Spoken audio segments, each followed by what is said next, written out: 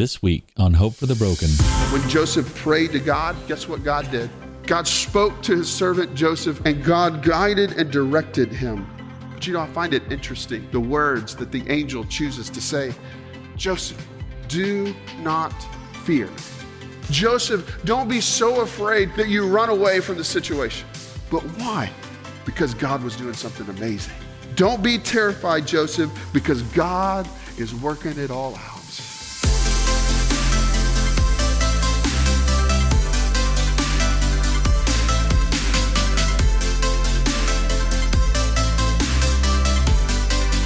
Welcome to Hope for the Broken, the audio podcast ministry of Trinity Baptist Church in Mount Pleasant, Texas. I'm your host, Austin Mahoney.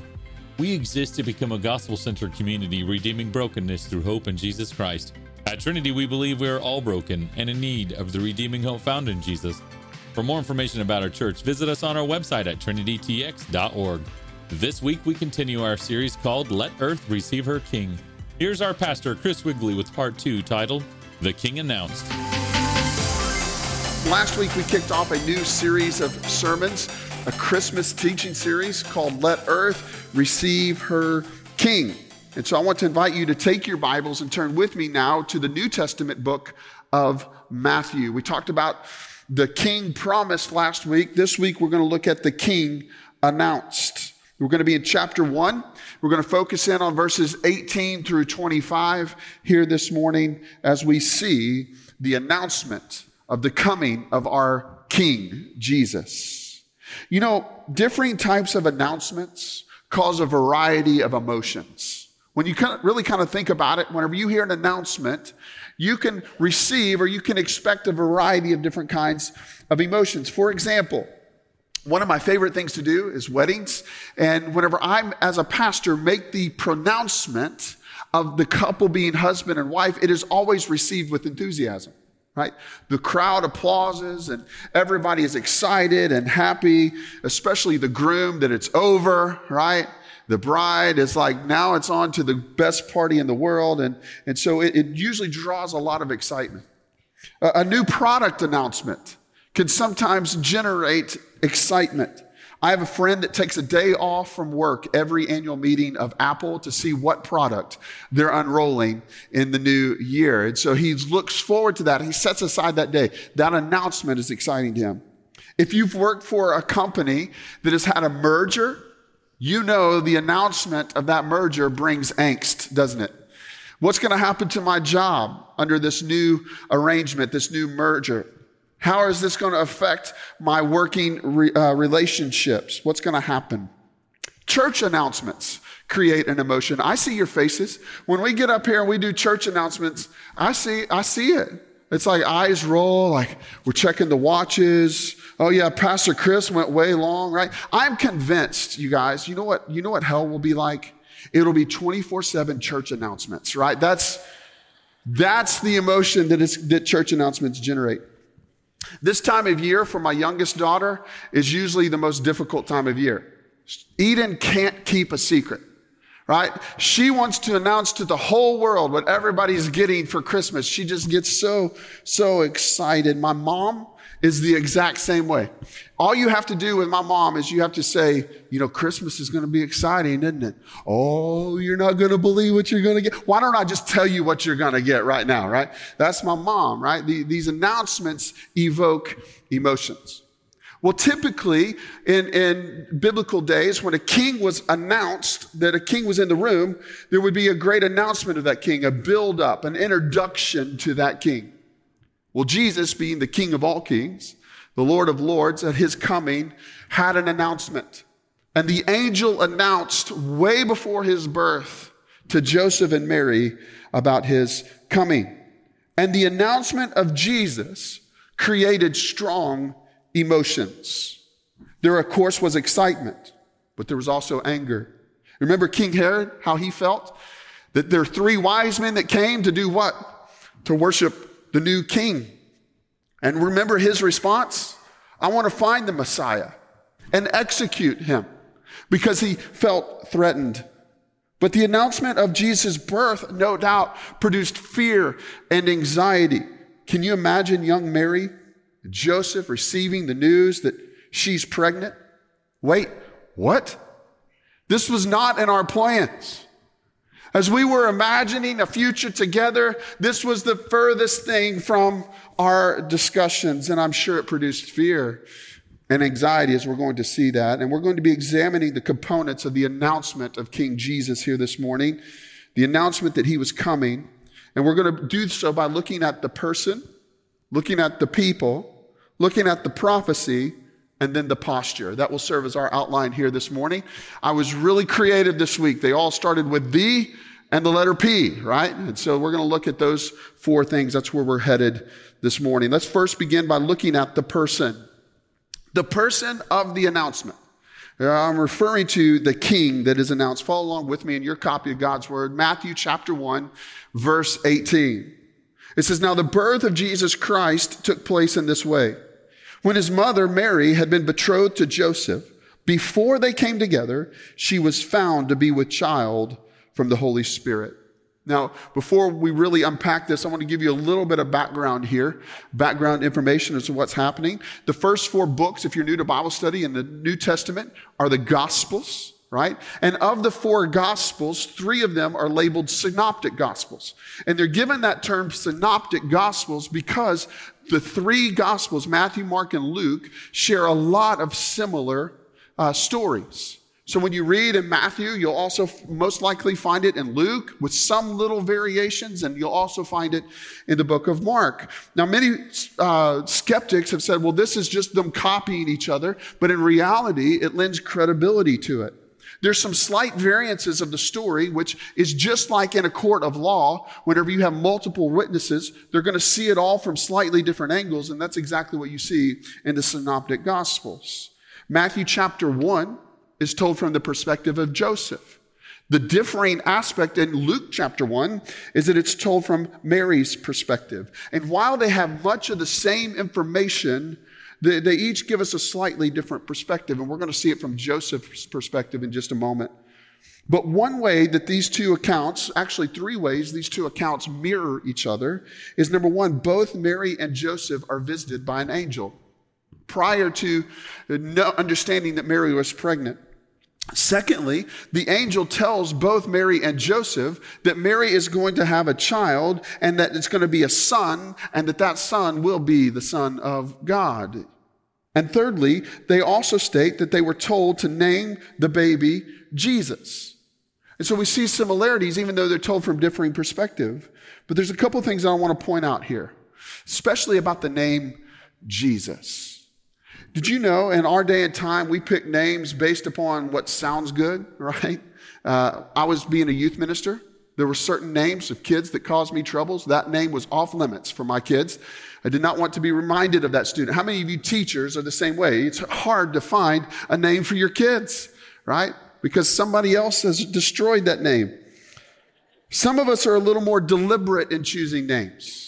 We want our kids to all start with the same first letter, right, in their first name, or maybe their initials all be the same. Some of us name our children after someone special in our lives. But in biblical days, names were extremely important and were very significant. They often expressed the character of a person or even drew their attention to God. Now, the name of Jesus was actually a common name in first century Galilee. Kind of like the name Chris. Everybody has the name Chris, right? In that day and time, it was not uncommon to find someone named Jesus. But here, Mary and Joseph are told to name the child Jesus. But Matthew has to be a little more specific about which Jesus we are talking about. What is it he says? He says, this is the account of, quote, the birth of Jesus Christ. In other words, this isn't any old Jesus of first century Galilee. It is about Jesus Christ.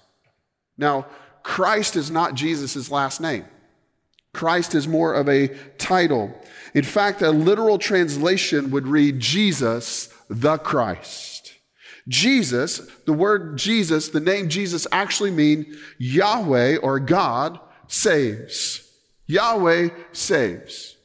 And the term Christ means the anointed one, or as we understand it, the Messiah. And so it's a title. This is Jesus Yeah, but not any old Jesus. It is Jesus, the Messiah. Now here's why that's important. Because the central theme of the gospel accounts is Jesus, the Christ. The central theme of the entire Old Testament is building to the Christ. And this Jesus is that fulfillment. See, the focus is not on Mary. The focus is not on Joseph. The focus is not on the wise man. It's not on the gifts that they bring. It's not even on the shepherds keeping their watch over the flocks at night. The focus at Christmas is on Jesus, the Christ. And Matthew says this is the story of the birth of Jesus, the Christ. Now, I think it's important for us to realize that this time of year because we often get off track at Christmas, don't we? The temptation to veer off track.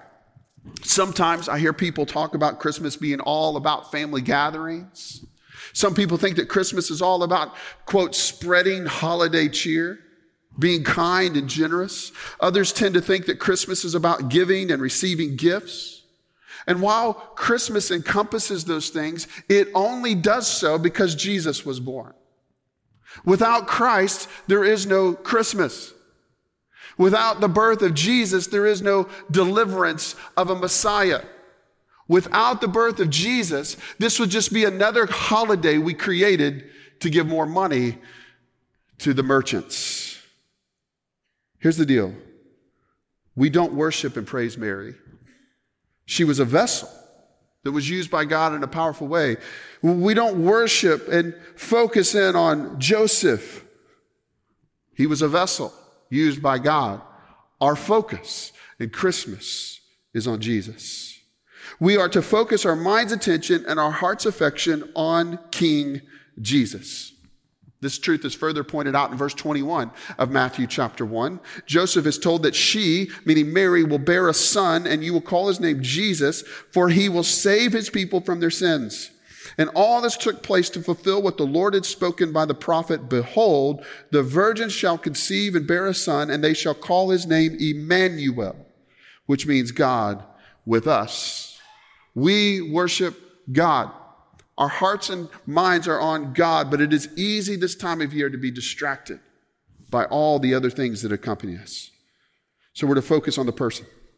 The second thing we see in Matthew's birth narrative is the people. I've already made mention about Joseph and Mary, and while they're not the central part of the story, I do think that Matthew intends for us, and Luke for that matter too, intends for us to relate to this couple, to find ourselves in Joseph and Mary. And so let's see if you can identify that. In verses 18 and 19, it says again, now the birth of Jesus Christ took place in this way. When his mother Mary had been betrothed to Joseph, before they came together, she was found to be with child from the Holy Spirit.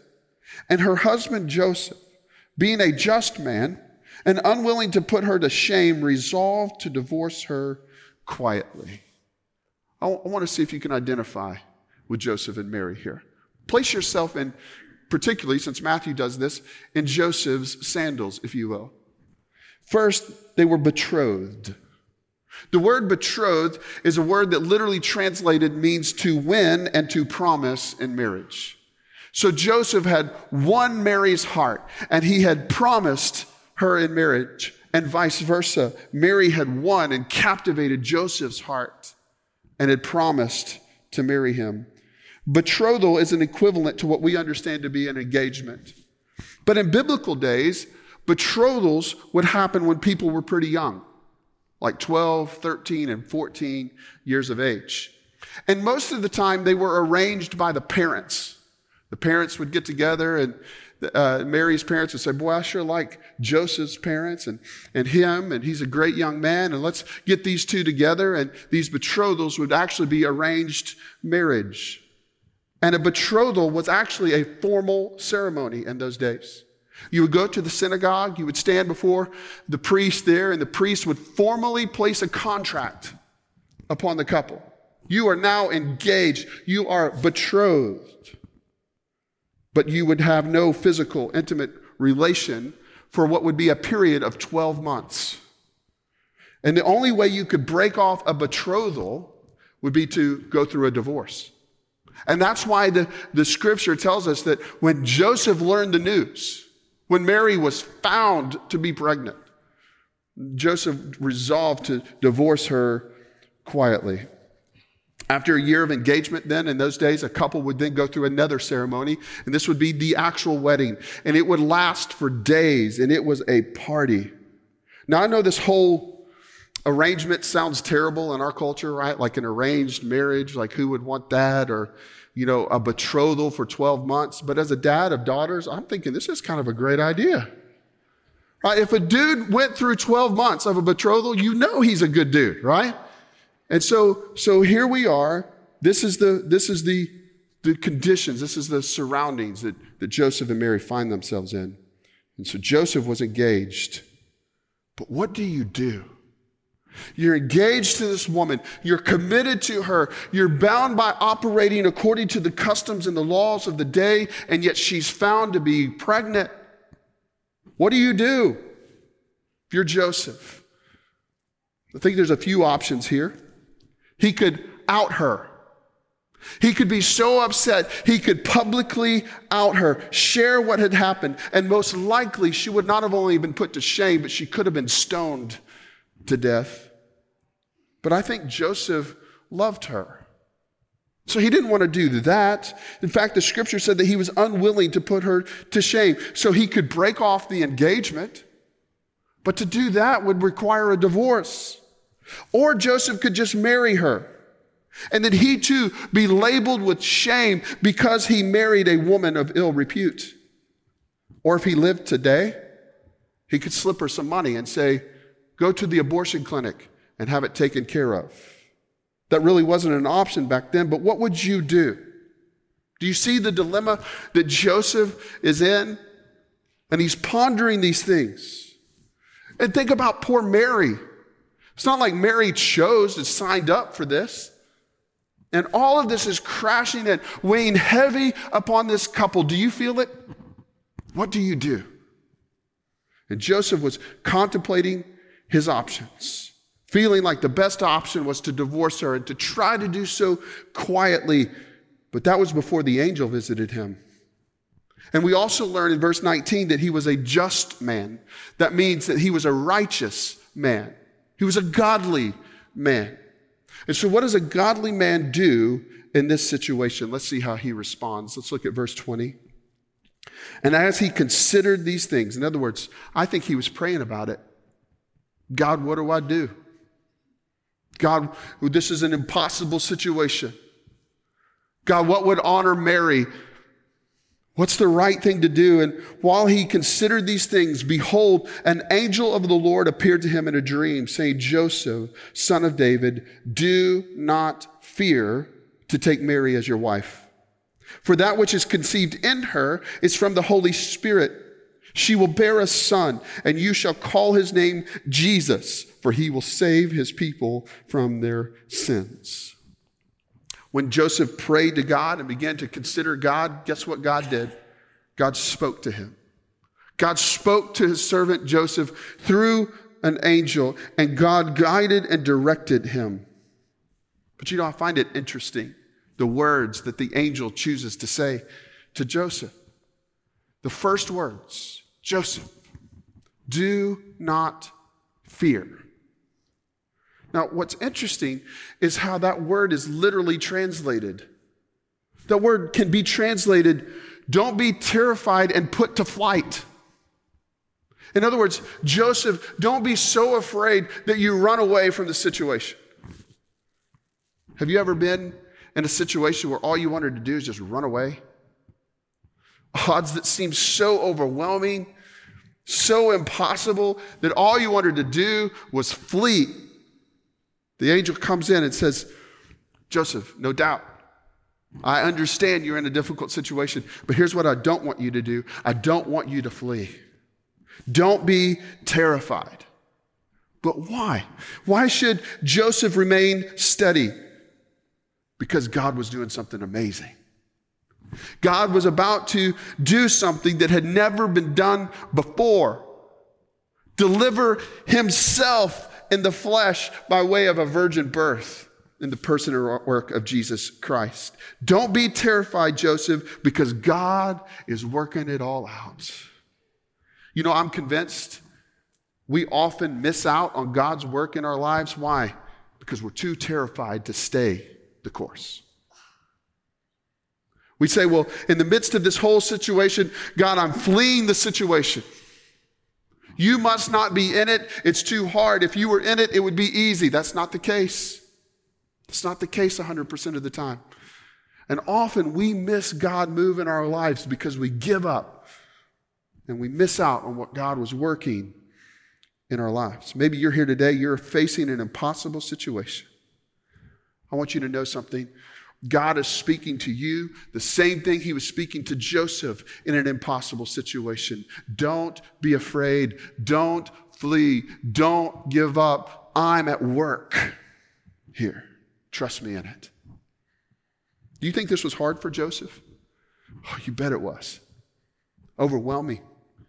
You know what? I think this is why the scriptures don't tell us. I think he was in tears, sobbing, brokenhearted, but he was a just man. He trusted God and he took him at his word. So we see the person, we see the people. The third point is that we see Joseph could trust God because of the prophecy. Number 3, the prophecy.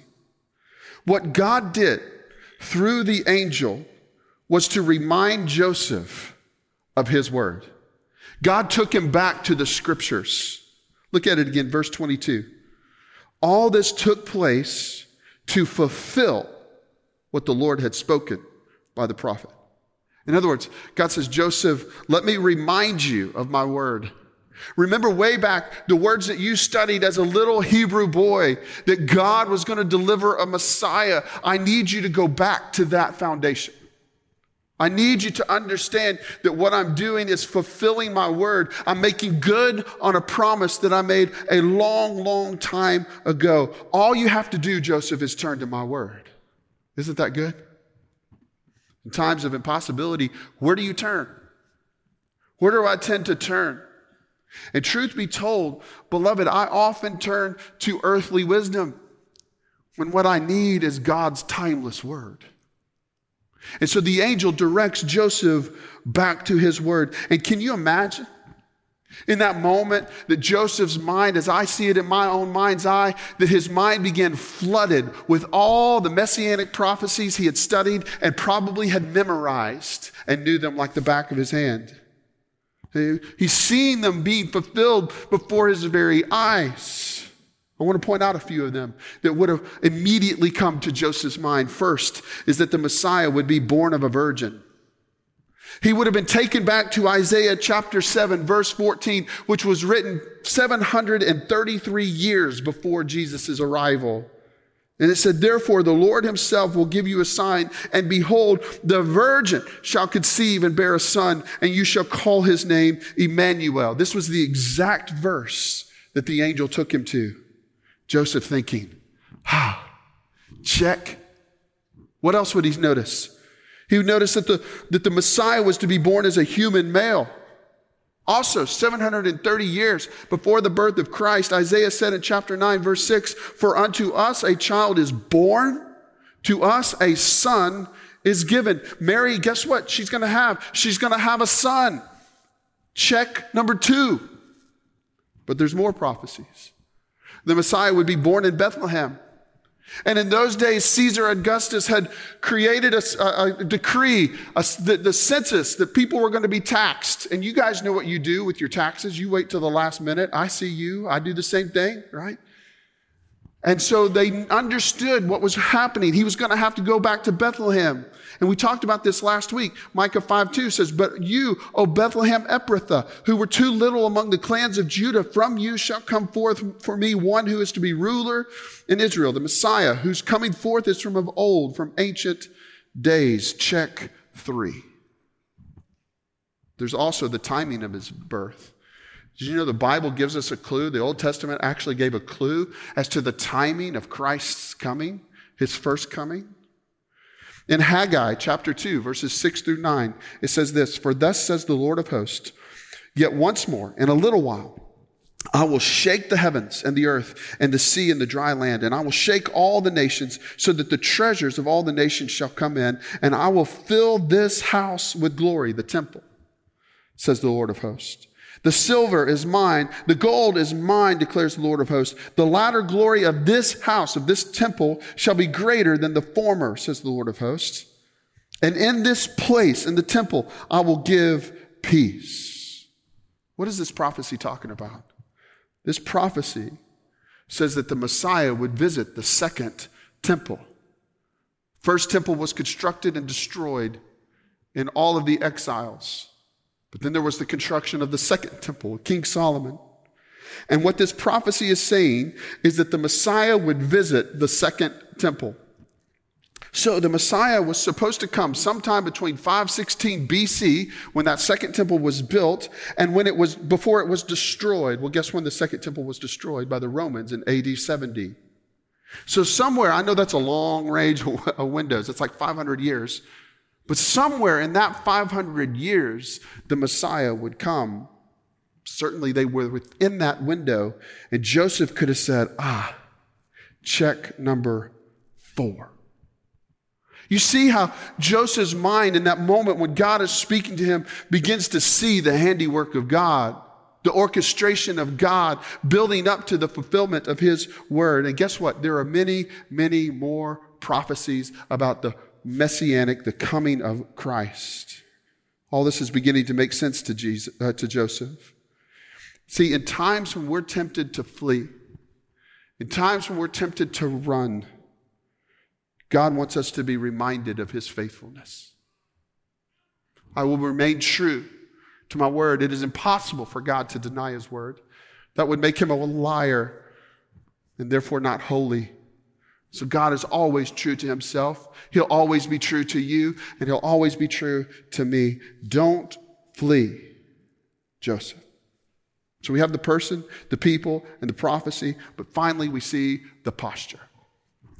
The posture.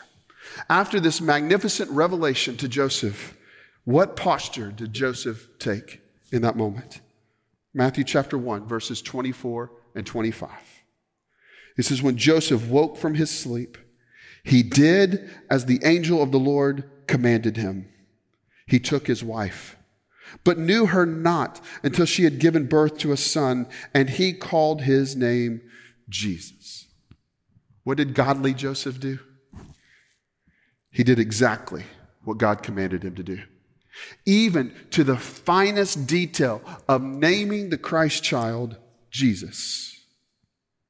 See, godly men, godly women take the posture of obedience to Almighty God. But what I want you to see this morning is that even though Joseph was obedient, you know what cost him something? It cost Joseph his reputation. It cost Joseph time and energy. Certainly people would label Joseph a Jesus freak. And though he married Mary, he remained committed to honoring his engagement vows. You know, when God calls us to do something, when we're obedient, it ought to cost us something. It does cost us something. Maybe it's the sacrifice of resources. Maybe it cost us friends. Maybe being obedient to God's call on your life will cost you a career. And maybe obedience to God means that we risk being labeled a Jesus freak. And sometimes it's all the above. Being obedient to God often involves a cost to you and to me. But here's my question. What's the cost of disobedience? Right? It can't even begin to compare to the cost of obedience. The cost of disobedience, though right in the moment, it may feel like the better option, the easier way out. But in the long run, it'll cost you even more so. Think of a man by the name of Jonah. Disobedience to God cost him. And it even cost the people around him. Disobedience is far greater a cost than obedience to God, even though obedience to God cost us something. How will the story of your life read? Because the story of Joseph, verse 24, could have read, when Joseph woke from his sleep, he fled and divorced Mary, and she was all alone. But that's not what the story says. Verse 24 says that he arose, and he did exactly as the angel had commanded him. What will verse 24 of your life read? What will verse 24 of my life read? When, insert your name, woke from sleep, he or she did as the Lord commanded him. Is that how 24 will read for you? Is that how 24 will read of me? You're listening to Trinity Baptist Church's Hope for the Broken podcast. If you would like to learn more about this ministry, visit us online at trinitytx.org. That's trinitytx.org. Here's Pastor Chris to wrap up our time together. Thanks for listening today. I'm so glad that you found this podcast. It is our prayer that you are encouraged and challenged by today's message. It is our goal at Trinity to lead everyone into a personal relationship with the Lord Jesus Christ. If you have questions about what it means to trust Jesus as the Lord of your life, we would love to connect with you. Please feel free to give us a call at 903-572-1959 or email us at info@trinitytx.org. If you are ever in the East Texas area, we invite you to join us for worship on Sundays at 9:30 or 11 a.m. Thanks so much for listening today. God bless you. We pray that you have experienced hope today. If you would like to support the ministries of Trinity Baptist Church with a financial gift, you can do so by giving online. Simply log on to trinitytx.org and click the Give tab. Be sure to join us next week as we look into God's Word on Hope for the Broken.